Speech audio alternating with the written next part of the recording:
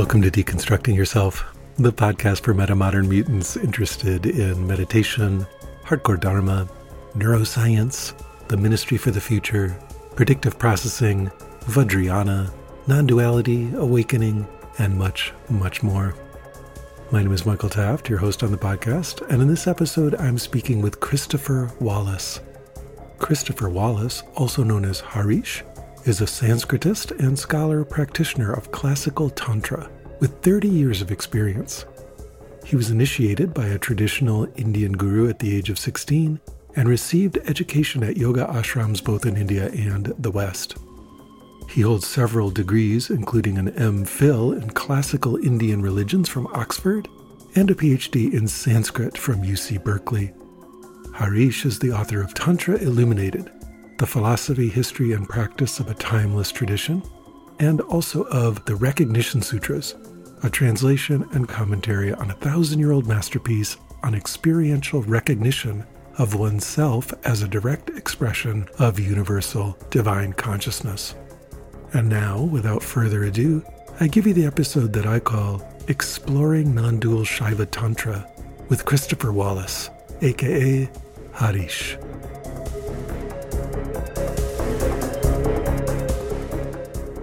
Harish, welcome to the Deconstructing Yourself podcast. Thank you. Yeah, I'm so glad to have you here. Of course, most people probably, if they know of you, will know you by your English name, which is Christopher Wallis, but I'm, of course, going to call you Harish for this interview. So I first found out about your work, hearing through various students and fellow practitioners and so on, a little bit about it.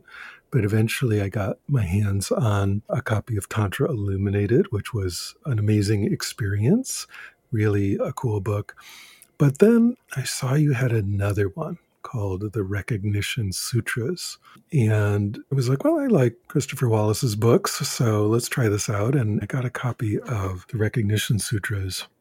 And it quite literally blew my mind. I had no idea such a text existed. From Tantra Illuminated, I had heard of it, and I knew that there were non-dual Shaiva Tantra traditions. But still, I was unprepared for just how amazing that is. So I'm just going to throw it out there and say, can you give sort of a personal background of what non-dual Shaiva Tantra is and what the Recognition Sutras are, or the text is? I know that's a large topic, but can you sort of orient us to what we're talking about here? Yeah, so I'll summarize it this way. Tantra is a spiritual movement which began in the 500s or the 6th century in our Western calendar and spread throughout all of South Asia initially, as well as later East Asia and Southeast Asia. And I call it a spiritual movement because Tantra itself is not a religion, but rather a way of doing religion, one might say. So all the major religions in South Asia at that time developed a tantric component. That is to say, Tantra first appeared within the religion called Shaivism, which is the religion of Shiva and Shakti, now subsumed into Hinduism, and that's been true for the last 700 or 800 years. And then it propagated from there into Buddhism and Vaishnavism and so on.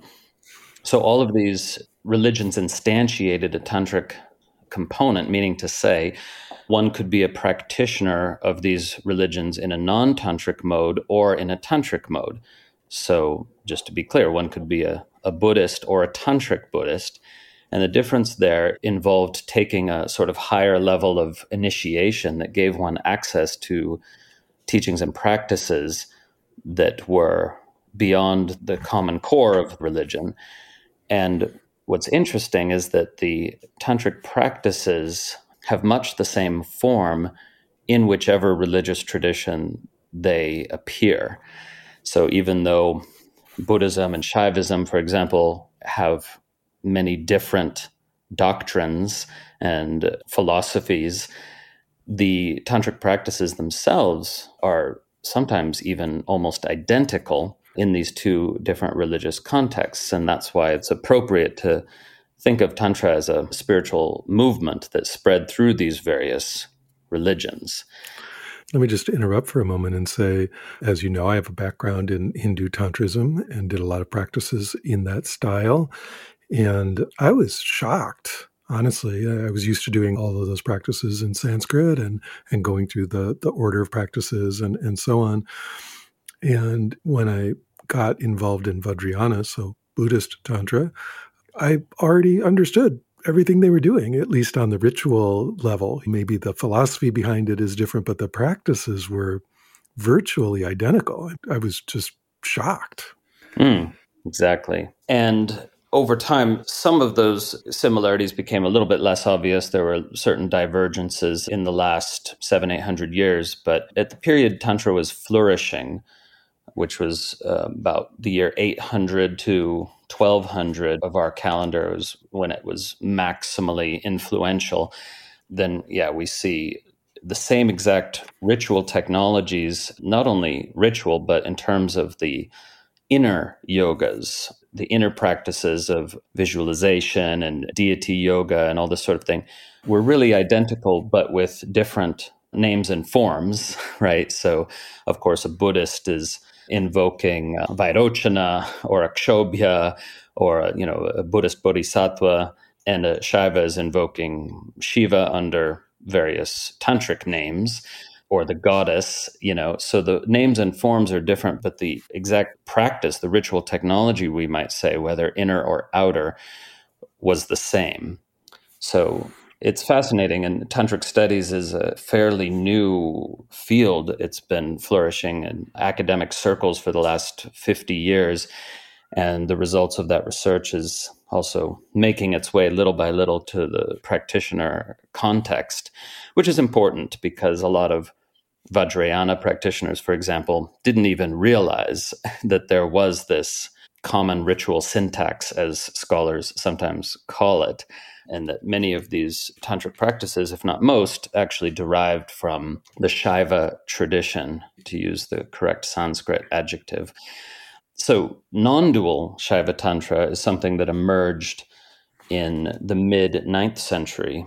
That is to say, a form of tantric practice that was embedded in a non-dual philosophy. And this developed over time until it became really quite a sophisticated vision of reality, in which all these deities that you work with in tantric practice were not seen anymore as supernatural persons that one could transact with, but rather as icons of essence, where each of the deities instantiated some aspect of our universal essence nature, that is to say, of the nature of consciousness itself. So the deities were understood to express aspects of that consciousness by which all conscious beings are conscious, that consciousness which instantiates as the awareness of each and every sentient being. So, non-dual Shaiva Tantra eventually developed into a form which some scholars say is even atheistic, in the sense that there is no God separate from this consciousness, but this consciousness is understood to be trans-individual and therefore different from how people would ordinarily conceive of consciousness. Because on the ordinary perspective, it's my consciousness versus your consciousness. And here we're understanding that there is one trans-individual consciousness. The metaphor is sometimes used that all things are seen by the light of the sun, even if it's at some remove, right? Because if a lamp is lit, the fuel of that lamp is the stored energy of the sun. And so, in fact, all illumination is that same fundamental energy, and that's used as a kind of analogy for this vision of reality in which consciousness is singular. And yet we still invoke these deities because we don't know ourselves in our true nature or in our deepest nature.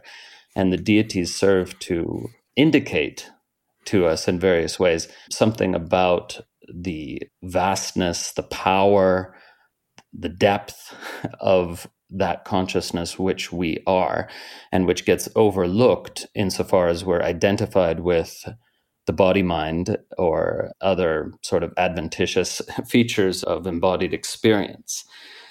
So non-dual Shaiva Tantra then ended up being quite influential all the way down to the present day, even if the source of the influence is no longer remembered.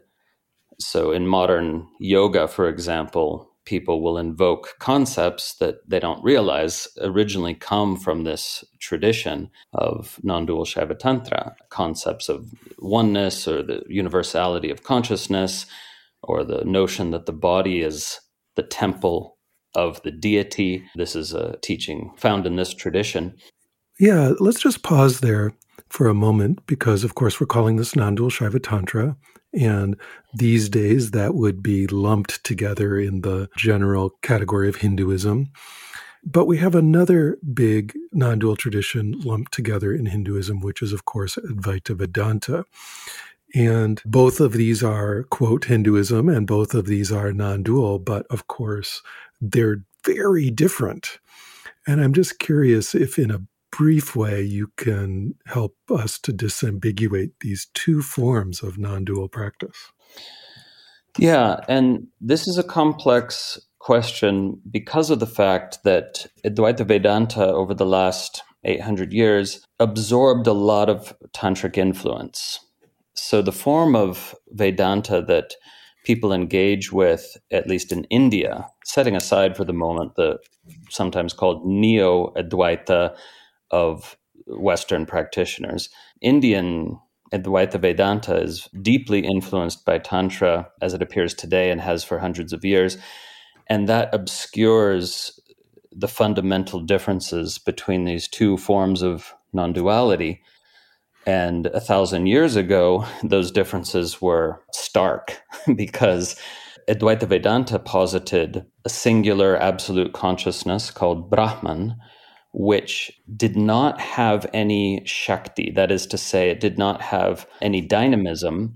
It didn't do anything. It was a pure witness, right? So this is the way that the Tantrikas criticized it. They say, oh, your notion of consciousness is devoid of Shakti, whereas in the Tantric conception of consciousness, it has inherent powers, energies, or potencies called Shaktis, such as the power of bliss, the power of knowing, the power of will, the power of acting, and so on. And so, according to Tantra, then, the one consciousness actually does transform itself into the substance of each and every experience.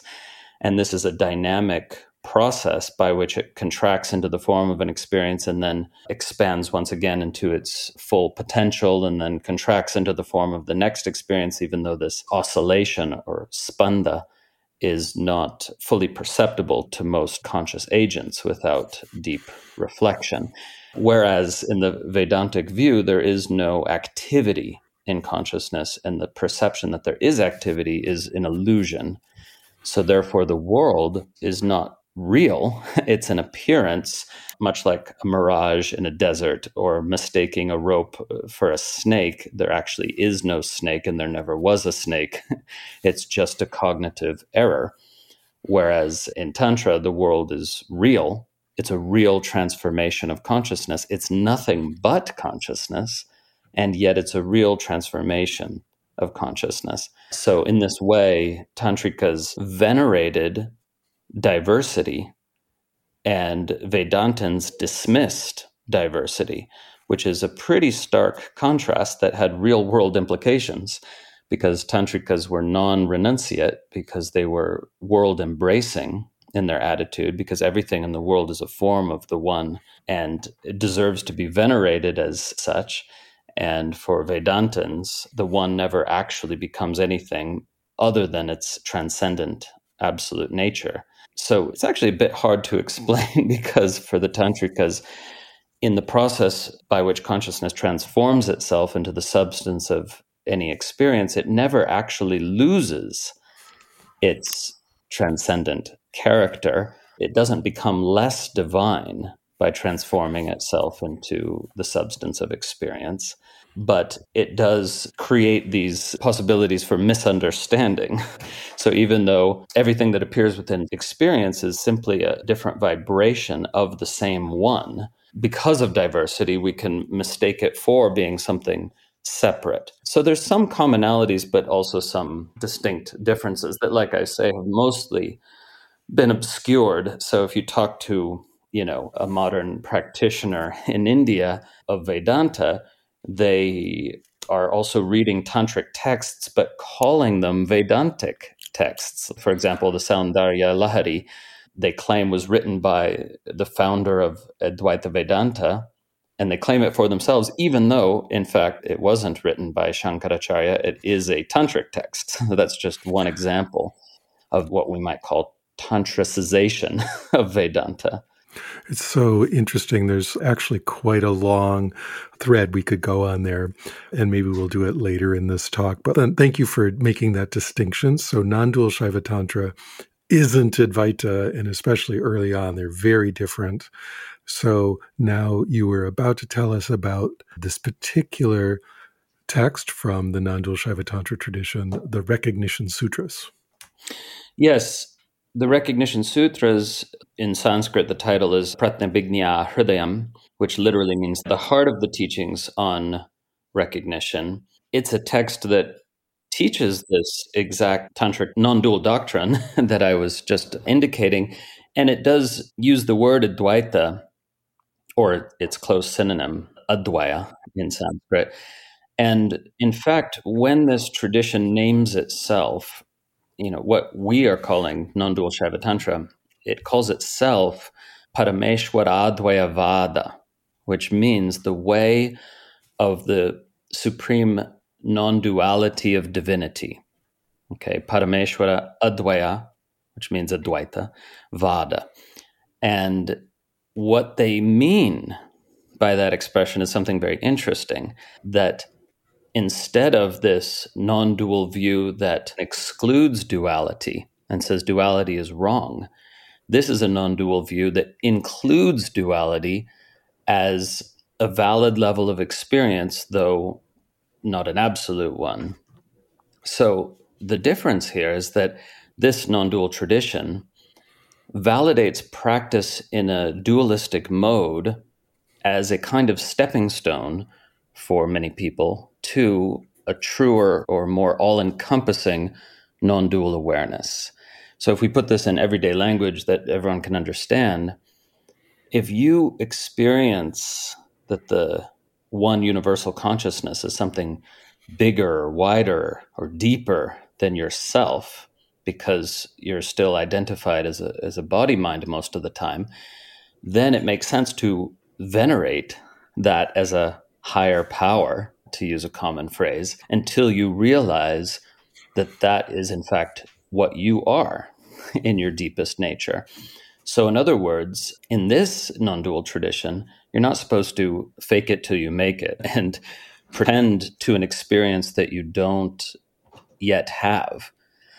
And that actually the worship of this higher power can lead to the realization that you yourself are that in stages that are carefully prescribed in the tradition, that you start to recognize that your own consciousness has the exact same capacities and potencies of this supposed higher power that you've been venerating as something beyond yourself.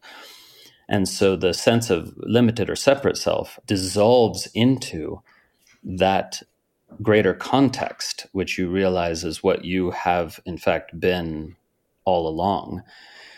So that's why it's the way of higher non-duality, a non-duality that includes duality and at various levels of duality within itself, subsumes them as well as ultimately transcends them. So this doctrine is explained at length in this text, which we could call the Recognition Sutras, because it consists of 20 sutras with commentary by the author of the original sutras. So it is one whole text, and to take the sutras out of that context is wrong, as some authors have done that, but really they have to be taken in light of the commentary on the sutras composed by the author of the sutras. So he composed it all as one singular text. And even though it's incredibly profound, this text is actually a summary of even more abstruse philosophy. So, there's a tradition in Nondual Shaiva Tantra called the recognition school, the school on how to recognize yourself as the deity that you were previously worshiping as if almost separate. So pratibhijna means recognition, the recognition of your consciousness as the universal consciousness. So this summary is actually far easier to read than the vast body of work that it is based on. And importantly, includes practices. So in the translation I've done, the Recognition Sutras, if you make it to chapter 18, that's where you get all these wonderful practices. And this is sort of counterintuitive for some modern readers who want practices more upfront. But in the traditional view, you have to understand the context in which these practices make sense. And so the view is laid out first, and then comes the practice towards the end of this sublime text. And by the way, this text was composed in the Kashmir Valley 1,000 years ago, and many people consider it a part of the literature called Kashmir Shaivism. And Kashmir Shaivism is a bit of a misnomer because it implies a tradition that it was specifically endemic to Kashmir, when in fact this tradition was absolutely pan-Indian, not confined to Kashmir at all.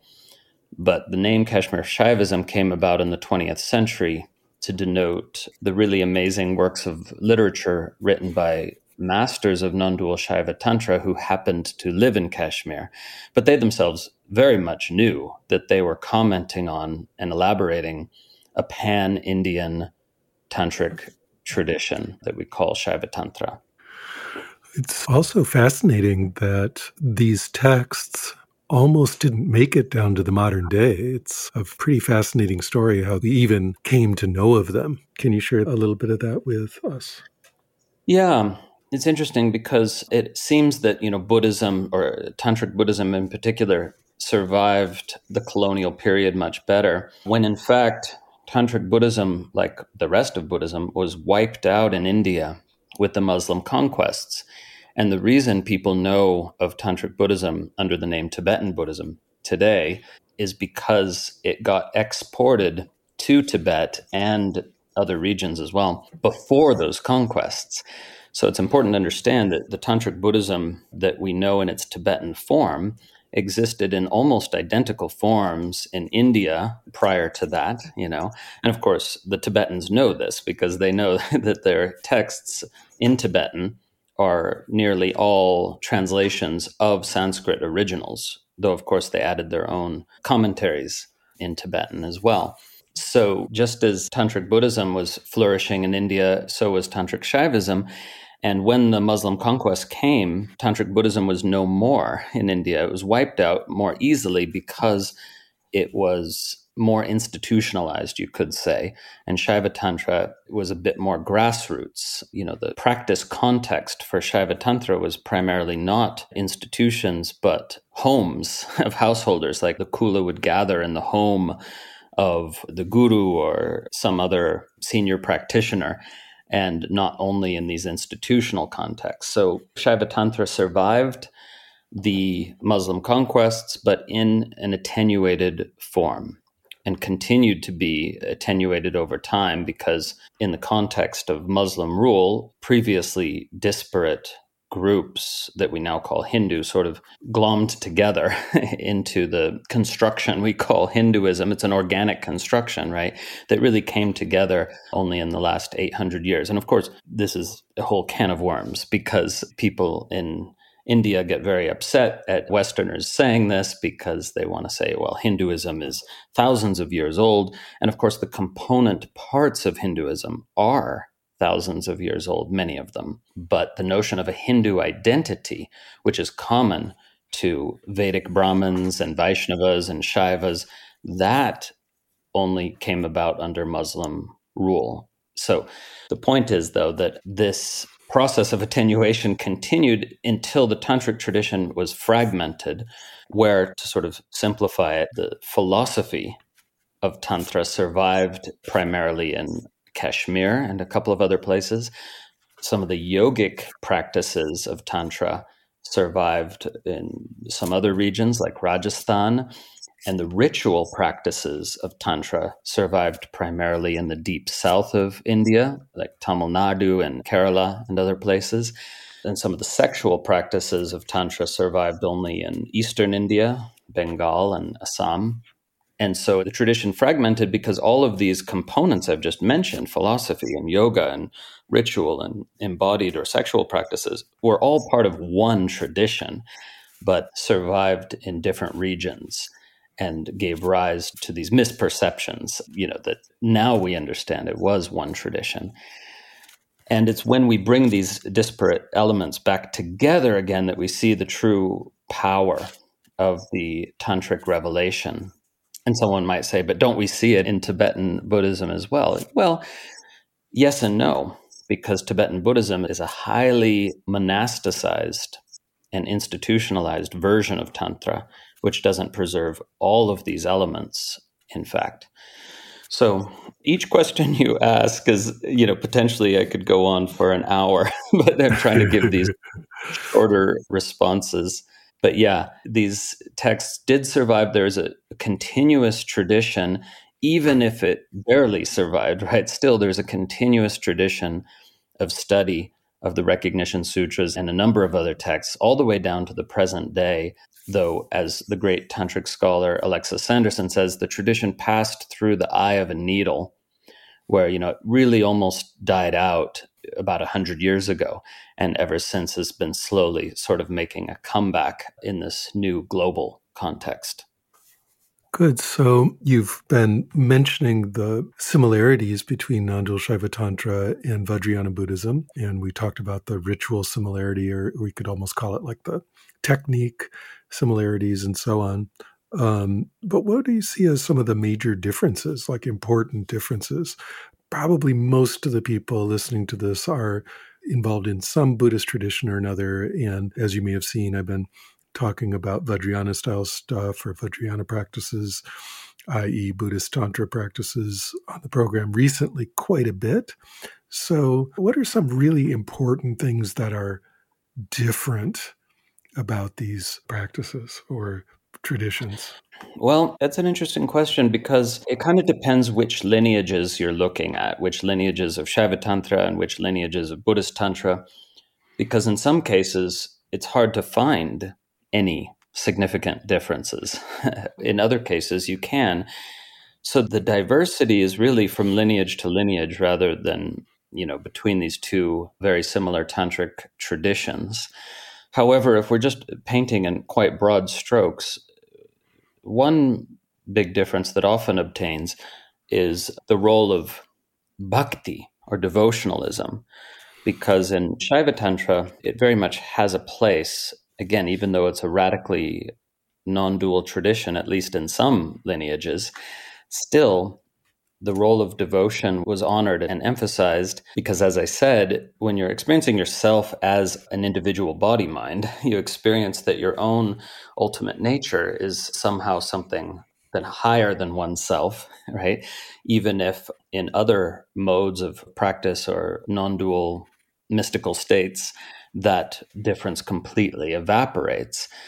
So somebody might move between these different poles of experience for quite some time before they finally get established in a continuous non-dual awareness. And so we see, for example, a great authority in the sphere of Shaiva Tantra, the great master Utpaladeva wrote radically non-dual philosophy, in which, again, he strongly asserted that what you're calling divinity or God or Shiva or whatever name you put is absolutely nothing but your own true nature, that there isn't any real distinction there.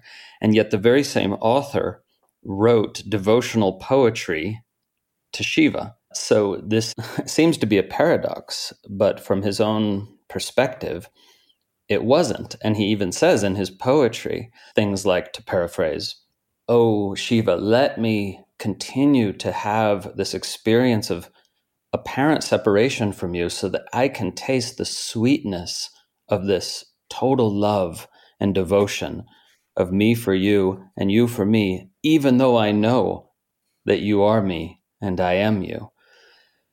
So that is a feature that it's not entirely absent from Vajrayana, but devotional modes of expression are much less frequent in the Vajrayana tradition, we could say.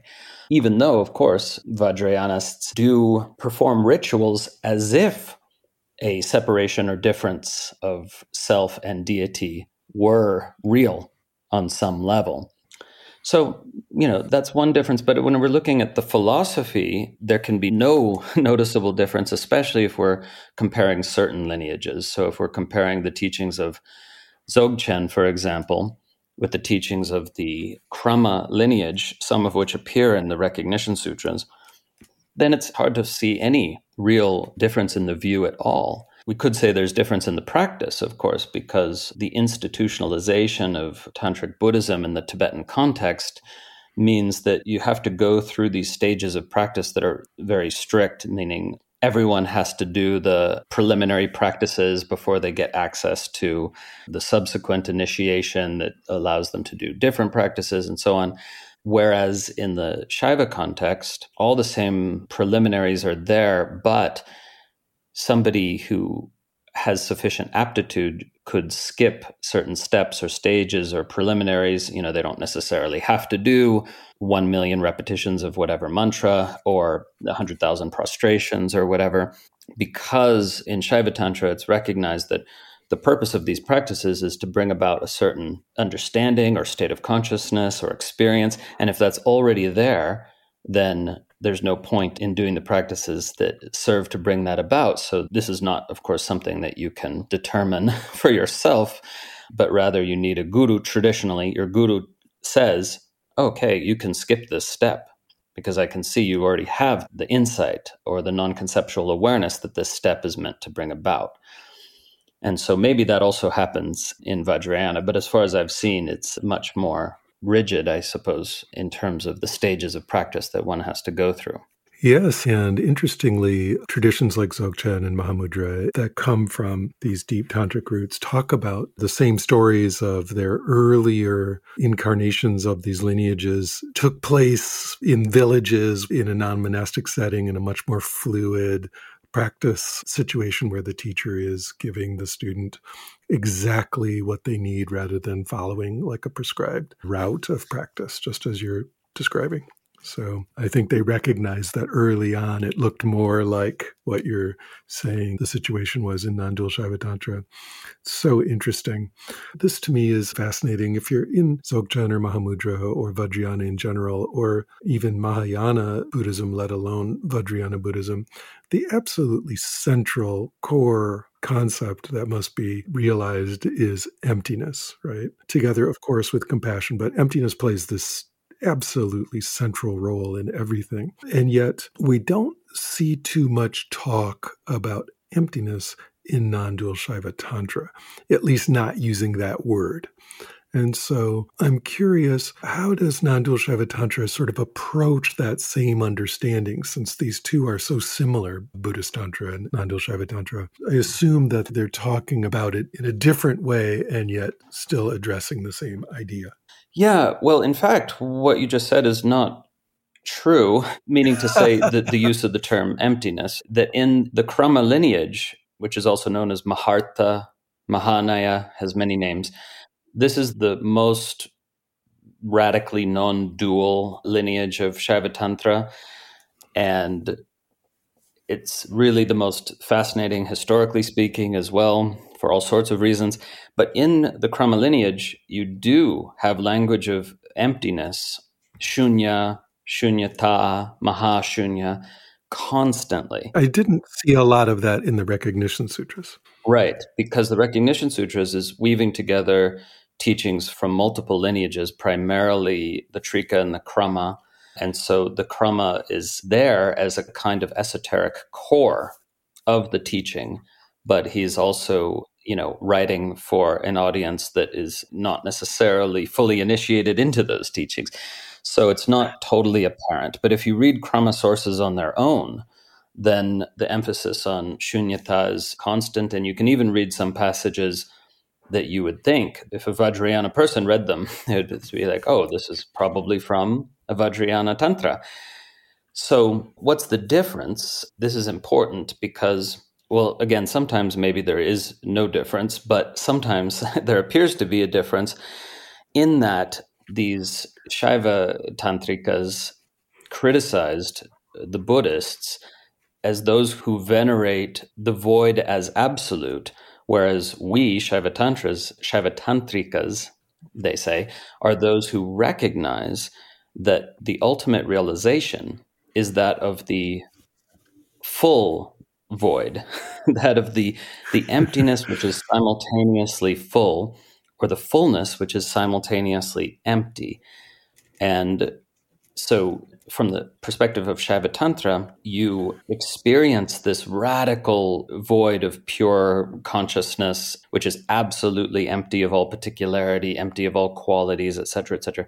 But then you're supposed to go beyond that to the ultimate realization, which is that same void, but now realized as pregnant with infinite possibility. And the term pregnant is sometimes even used when there's a goddess worshipping context in the background. And so the way Kshemaraja puts it in the Recognition Sutras is that we should realize this emptiness as simultaneously absolutely full, absolutely empty, both and neither, vibrating in absolute simultaneity.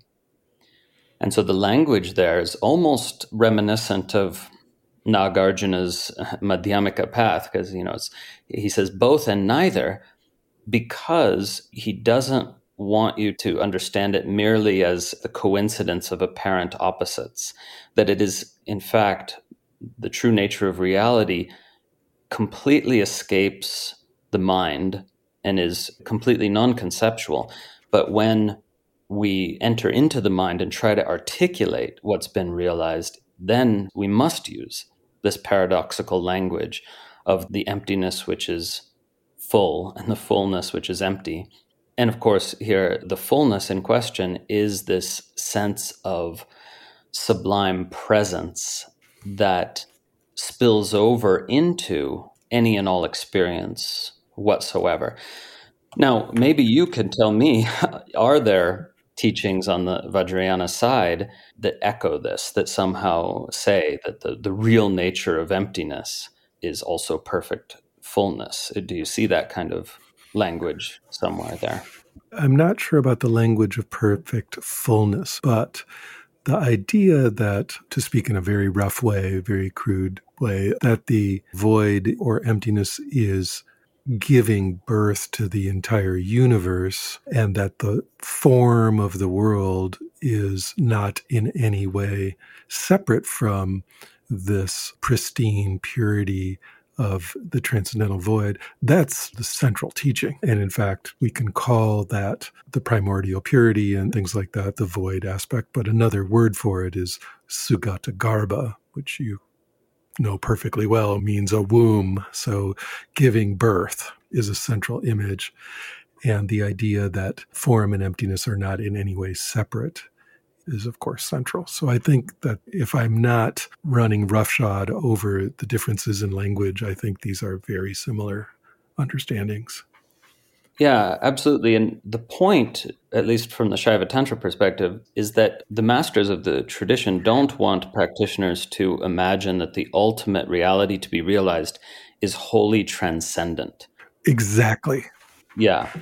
So if you have Mahashunya as your ultimate thing, you can imagine that as the void which transcends all embodied experience. And of course it does, but it also instantiates as all embodied experience. And so there's this invitation to experience the luminous void, right? In a deep samadhi state where there's no sensory experience as per normal, that if you realize that that void, that emptiness is in fact luminous, not with literal light, but with the potentiality to become anything. Then when you enter back into sensual experience, you have the possibility of recognizing that all that you're experiencing is that very luminous void appearing as form. That's right. And this is central teaching in Vajrayana. And what to me is so exciting about these deep non-dual traditions, they're not transcendent only. If you get into, for example, early Buddhism, or if you get into Advaita Vedanta, they are strictly transcendent. The world is a bad thing. It's a delusion. And you want to only hang out in that transcendent Mahashunya, right? Like that's the end goal. Whereas these tantric traditions are like, no, you take it further, just as in Mahayana and Vajrayana Buddhism, take it further and see that the world is this exuberant, completely energized expression of that void and is not separate from it in any way. So rather than rejecting the world and going into some kind of transcendent monkhood, we re-engage with experience, re-engage with everything, re-engage with the exquisite brocade of creation, which leads me to what I think is so interesting also with these non-dual Shaiva Tantra practitioners and historical figures is that they're very involved with art and literature. And in fact, they write treatises on aesthetics and so on. The actual stuff of creation and expression is centrally interesting, at least as I understand it. Absolutely. And before getting into that a little bit deeper, let me just also mention that, if we're talking about shunyata or emptiness, also in the purely philosophical sense of denoting a doctrine of interdependence. Of course, in the philosophy of Buddhism, emptiness and pratityasamutpada are intimately linked, that everything is empty of its own inherent essence because it only exists in relation to all the phenomena that it's interdependent with. And if we're talking about that version of the word emptiness, which is, of course, not unrelated to other usages, but if we're talking about that version, that too appears in these Shaiva Tantra teachings, especially again of the Krama lineage, where they say exactly as the Buddhists say. They say nothing has its own independent essence, even though other Hindus, and this is, of course, again, the problem with the designation Hindu, because others that are put in the Hindu basket say the opposite, that each thing has its own essence, that there's a cowness that all cows share and so on. But these Shaiva Tantrikas of the non-dual stream were saying that everything has only one essence, and that is consciousness, not independent essences, but everything also expresses a different aspect of that one due to how it's embedded in all the various interrelationships and causes and conditions. So the very reason that an object appears as an object and appears to have a different quality from some other object is not because it has a different essence, but because its position in the matrix of relationships is different. But the whole matrix of relationships itself is emanating from this timeless space of pure awareness that emanates, holds, and reabsorbs all phenomena. So that also relates to what you were just saying about the engagement in the aesthetic world, in the sensual world, because in this higher realization, you don't need to enter into a transcendent state to experience the transcendent, that you actually experience the transcendent in every sensual experience. So for the Shaiva Tantrikas, that's the ultimate, that you could be engaged in sensual experience and savor the uniqueness of each sensual experience while 100% feeling the truth of the fact that what exactly you're experiencing in that moment is the supreme absolute manifest as that. So when we use language like supreme absolute, it sounds so removed, but in direct experience, there's no contradiction. Whatever you touch, taste, smell, hear, feel, think about, sense is the one appearing in that form. So the revelation of the simultaneous universality and particularity is sort of where it's at for the proponents of this tradition. And that's why you don't need to renounce the world and so on, even though, of course, you do need to do practices that help you to take a step back from the various misunderstandings that get triggered when you don't yet experience the underlying transcendence. So it's sort of like, and maybe this is similar in Vajrayana, but it's sort of like you learn how to experience the transcendent and then learn how to experience the transcendent in the immanent.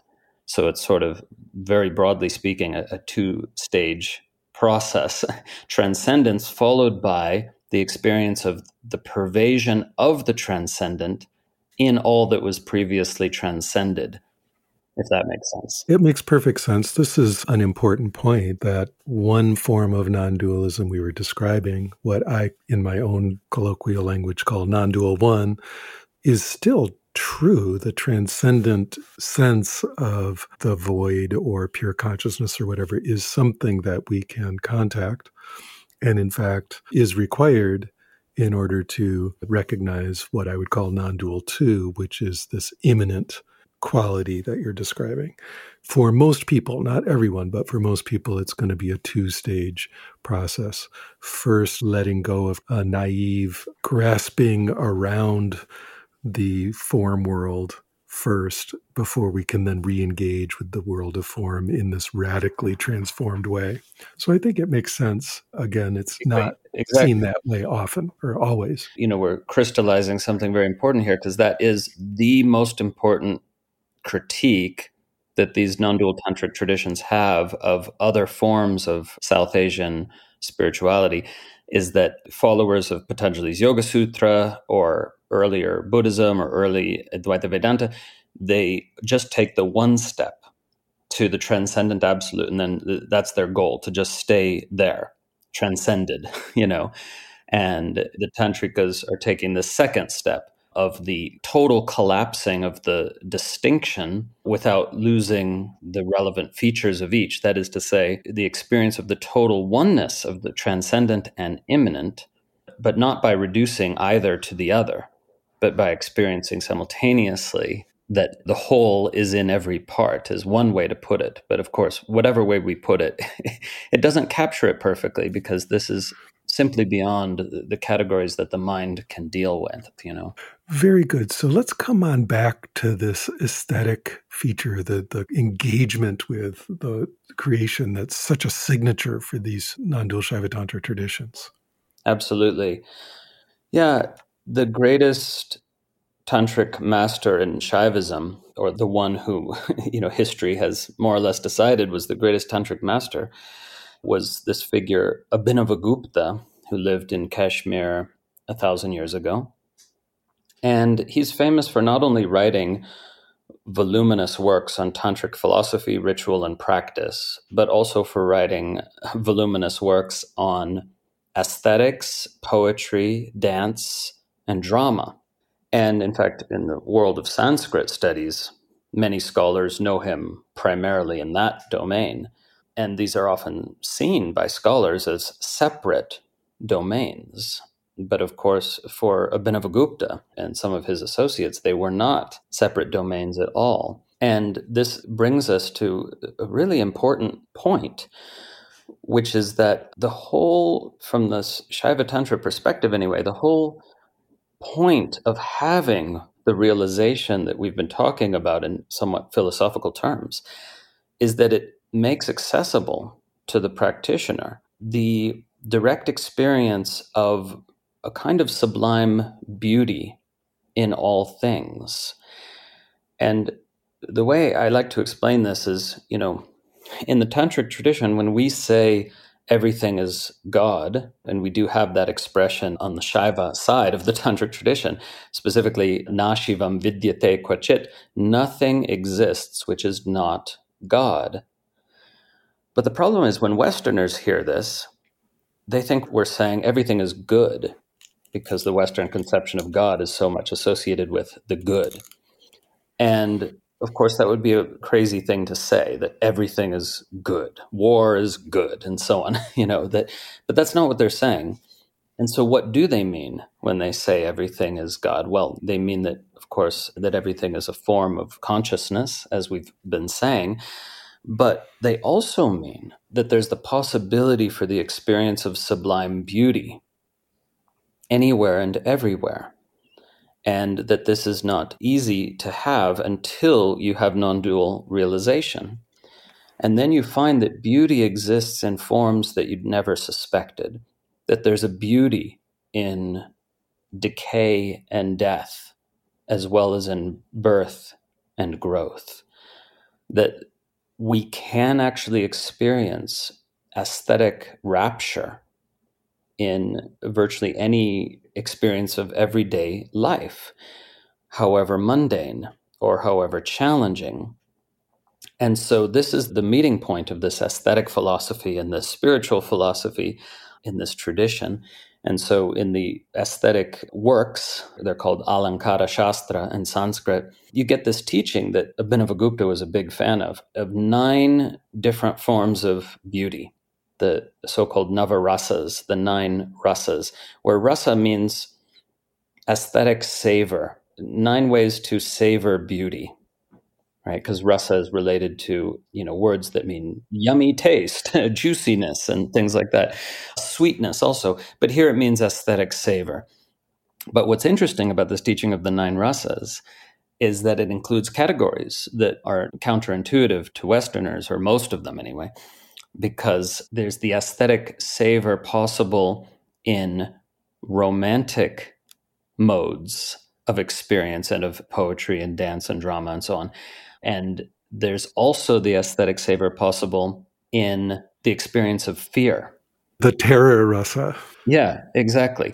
Now, I want to be very clear, though, because almost everyone who talks about this subject or tries to talk about it confuses and conflates rasas with emotional states, and they are not. So the underlying emotional state is called the bhava, but the rasa is the experience of beauty in association with that emotional state. So in other words, if the artist transforms terror into art, then we will experience some of that fear through the art, but in a transfigured way. So it's the experience of aesthetic savor, this ability to savor the beautiful within the frightening, or within the romantic, or within the heroic, or within the comedic, or within even the most surprising of all the rasas, perhaps, is the disgusting. That which repels us can be experienced as a form of the fascination that consciousness has of itself appearing in that form. So this contemplation of the 9 rasas can be a very non-dual contemplation, that there's this possible experience of astonishing, well, beauty maybe isn't quite the right word, because it's more like aesthetic rapture, chamatkara in Sanskrit. The fascination that consciousness has with itself appearing in that form. And that fascination has an element of what we might call love. And that's important because it's not that we like frightening experiences or disgusting experiences, but in a way, we love them, And this theory is actually proven by even all our modern art forms, right? Because if you're going to the movies or if you're looking at modern art of various kinds, then you see, oh, wow, all these rasas are to be found there. And we as humans love to be frightened in an aesthetic way. Not that all horror movies are aesthetic. Some are just, they're not art by any standard that I could think of, but some are, right? And Abhinavagupta makes that distinction. He says, it's only true art if it elevates you into this sublime state, which is cathartic, which is expansive, but that elevation can take place on the basis of any of these underlying emotions. So I would actually argue, far from a distinction of aesthetic and spiritual philosophy, that we need the one to understand the other. and to understand what this tradition means when it says nothing exists which is not God. And by the way, in the Sanskrit phrase there, the word that means God can also mean blessing, right? So nothing exists which is not potentially a blessing if you're able to find the beauty in it. And that makes much more sense than trying to assert that actually everything's really good, you know? So we're not supposed to superimpose a positive story onto suffering. We're supposed to find the beauty in suffering. And indeed, we know that's possible because so much great art and poetry has come out of suffering. And the teaching here is you don't have to be a poet to find the beauty in suffering. You might need to be a poet to articulate it, but you don't need to be a poet to find it and experience it. And I think that's a very, very powerful teaching. And maybe that's one that is unique to Shaiva Tantra. I don't know if there's anything comparable in Buddhist Tantra. I haven't seen it, at least. There definitely is, although I don't think it takes such a prominent place. But you've ignited my curiosity in one way, which is, do you know of any, let's say, poetry from this era, from the Abhinavagupta or Ksemaraja eras, that speaks to people in the modern West, like that you could recommend, that isn't just so removed that it can only be enjoyed with great effort at adapting it and translating it, not just linguistically, but culturally? Absolutely. So there's Utpaladeva's poetry. All these various hymns he wrote were collected into a form called the Shiva Stotravali, the garland of hymns to Shiva. There's a couple good translations of that out there. But even more would be the poetry which is not yet published in good translations, but which is coming. People are working on it. Myself and other scholars like Ben Williams and Hamsa Stainton are working on this. And we hope to bring these out more. This poetry, again, from this Krama lineage I keep mentioning, because I come to see it as the crown jewel of Shaiva Tantra, even though it also contains much material that might be disturbing in certain ways to some practitioners, and we can cover that if you want. But the Krama has this sublime poetry which weaves together devotion and spiritual or philosophical insight. And in this sense, the poetry is almost unique because it's very rich in spiritual insight and reference to philosophical concepts. But it's not heady poetry. It's very evocative and beautiful and devotional at the same time. So, eventually I want to bring out a book with multiple translators involved called Tantric Hymns of Enlightenment, which presents this poetry of the Krama lineage. So bits and pieces of it are already out there here and there in the public sphere, but not collected yet and readily accessible. So that's another big topic to get into. And I wish there were good translations of all these materials are already available, but just to know it's there and more of it will be coming out. And I just have to ask, what is it that we might find disturbing in some of these poems? Not in the poems, but in the lineage which produced them. So the Nondual Krama lineage is also the most radically transgressive of all the Shaiva tantric lineages. And those things go hand in hand from the perspective of Shaivism, and I know from Buddhism as well in some forms, that the more non-dual you are, the more willing you are to transgress social norms. And that all makes sense. But also the Krama included, kind of quasi-shamanic practices. Now, some authorities interpret these in terms of entirely interior modes of consciousness exploring itself. But this is a kind of interiorization of practices that certainly were done at one point anyway, quasi-shamanic practices of intense practice for many, many hours and invoking yoginis and dakinis and making blood offerings, often from one's own body, cutting open the left arm to make a blood offering to the yoginis so that you can become one of their gang, as it were, and receive their blessings and realize, that these yoginis, they express potencies of consciousness which exist within you as well. and these yoginis appear in these theriomorphic forms, these part animal, part human forms. And I'm just scratching the surface of this kind of amazing, weird, and wild aspect of the tradition, which certainly has these shamanic roots, which deals in beneficial possession, which some forms of Buddhist Tantra do as well, right? This is samavesha, not just simply avesha. Am I correct? More the other way around. Avesha refers to a possession, and samavesha refers to a mystical experience of immersion. The distinction is not quite so clear cut. That's basically the distinction. Interesting.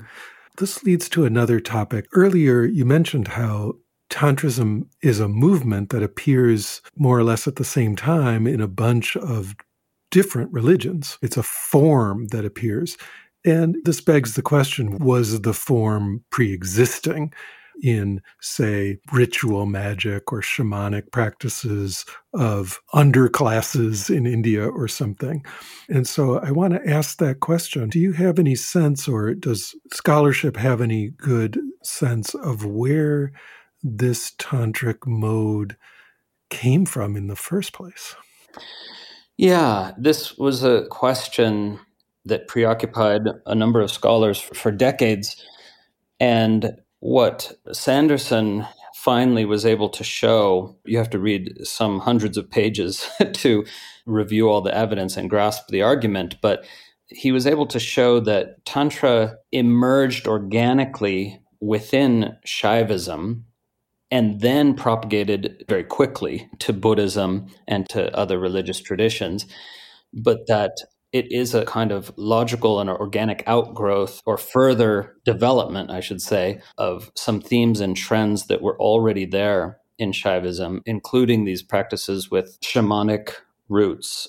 So there's these proto-tantric practitioners called kapalikas. The skull carriers. Exactly. They flourished especially around the year 600 and for a little while after that too.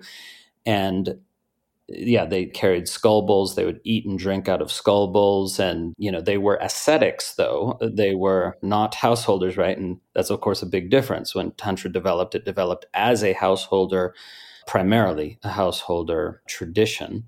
But these proto-tantrikas called kapalikas, and they went by other names as well, their practices certainly had some of these quasi-tribal, quasi-shamanic roots.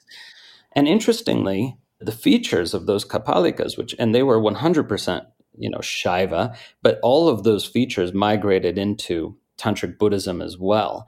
So, the wearing of the bone ornaments comes from these kapalikas, and a number of other features that a lot of people think are very much particular to Tibetan Buddhism, but they actually come from this very, early form of Shaivism that's not yet tantric, but is proto-tantric, and did include some form of sexual ritual or consort practice.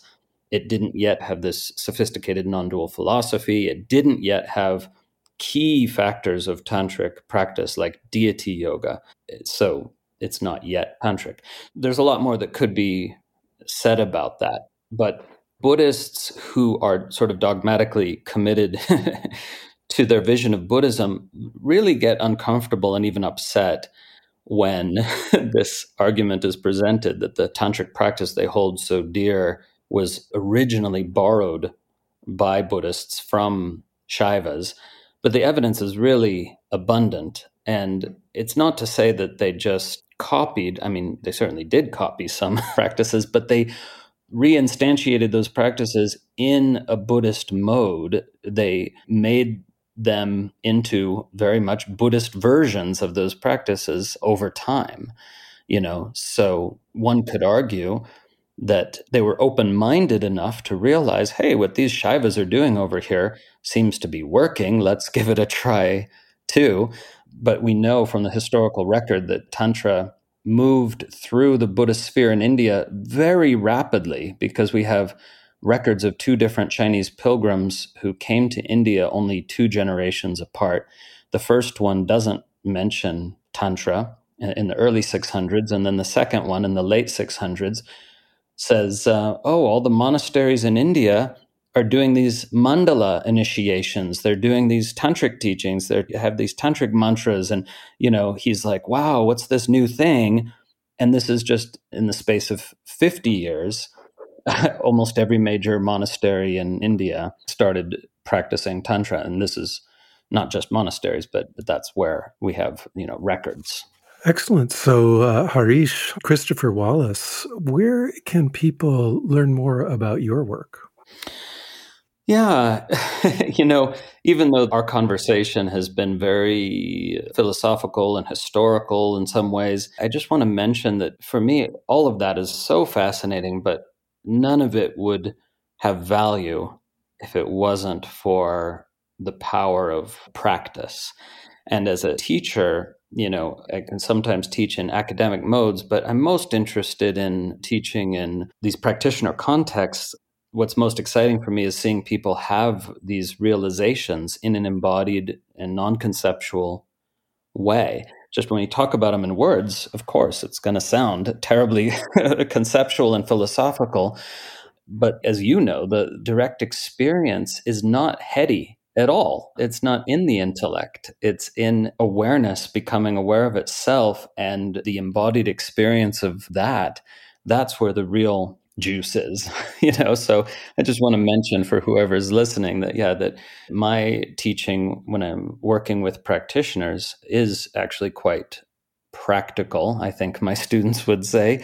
And so if anyone's interested in exploring Nondual Shaiva Tantra as a practice, not just a philosophy, then I have lots of resources and tools for people, mainly on my website, tantrailluminated.org, which has a learning portal, we call it, that introduces you to all these courses and teachings, including practice teachings that go fairly in depth. So I would say, I have a number of projects and books in the works and different websites also, but that one, tantrailluminated.org, is the main place for delving into these teachings. Yeah, beyond the books, the little bit of your material that I've encountered on the web has been really, really high quality and very cool. So I could highly recommend that. All right, so that's it for today. Thanks for coming on the Deconstructing Yourself podcast, Harish. I really, really appreciate you taking the time. And I appreciate your podcast so much. I've listened to maybe a dozen episodes, and I think it's a fantastic cut above the usual in the podcast world. And, I hope we can talk more, because I know there's many, many other topics we can explore and common interests that we have. And, might even be interesting to explore our practice history a little bit, respectively, for example, among many other topics. Absolutely. Let's make a date for that.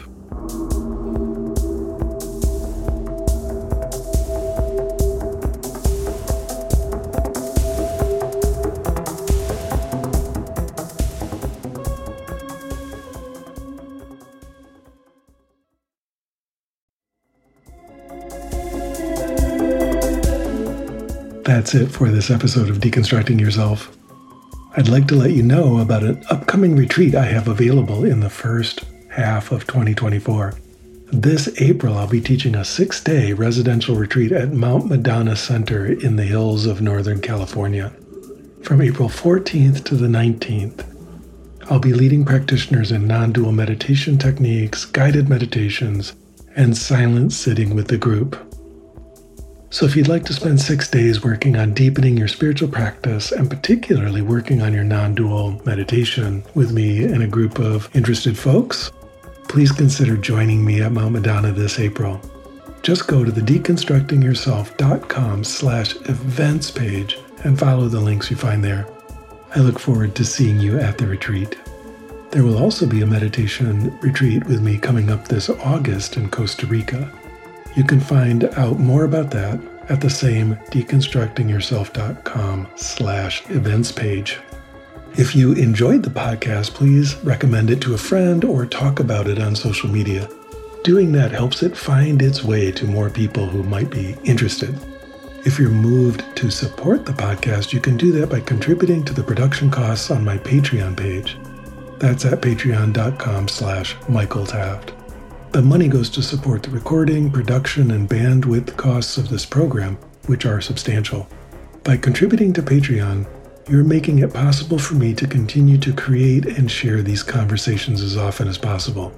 A special perk for high-level contributors is a monthly or even bi-monthly event with me on Zoom, where you can ask me any meditation questions you have. I deeply appreciate your support. I also have a number of free resources for you, beginning with my YouTube channel. There are hundreds of hours of free guided meditations and videos there, so if you're interested, that's quite a large resource and offered to you completely free of charge. The channel address on YouTube is MWT111, or you can just search my name, Michael Taft. I encourage you to subscribe to the channel and join me each week for a new live guided meditation session.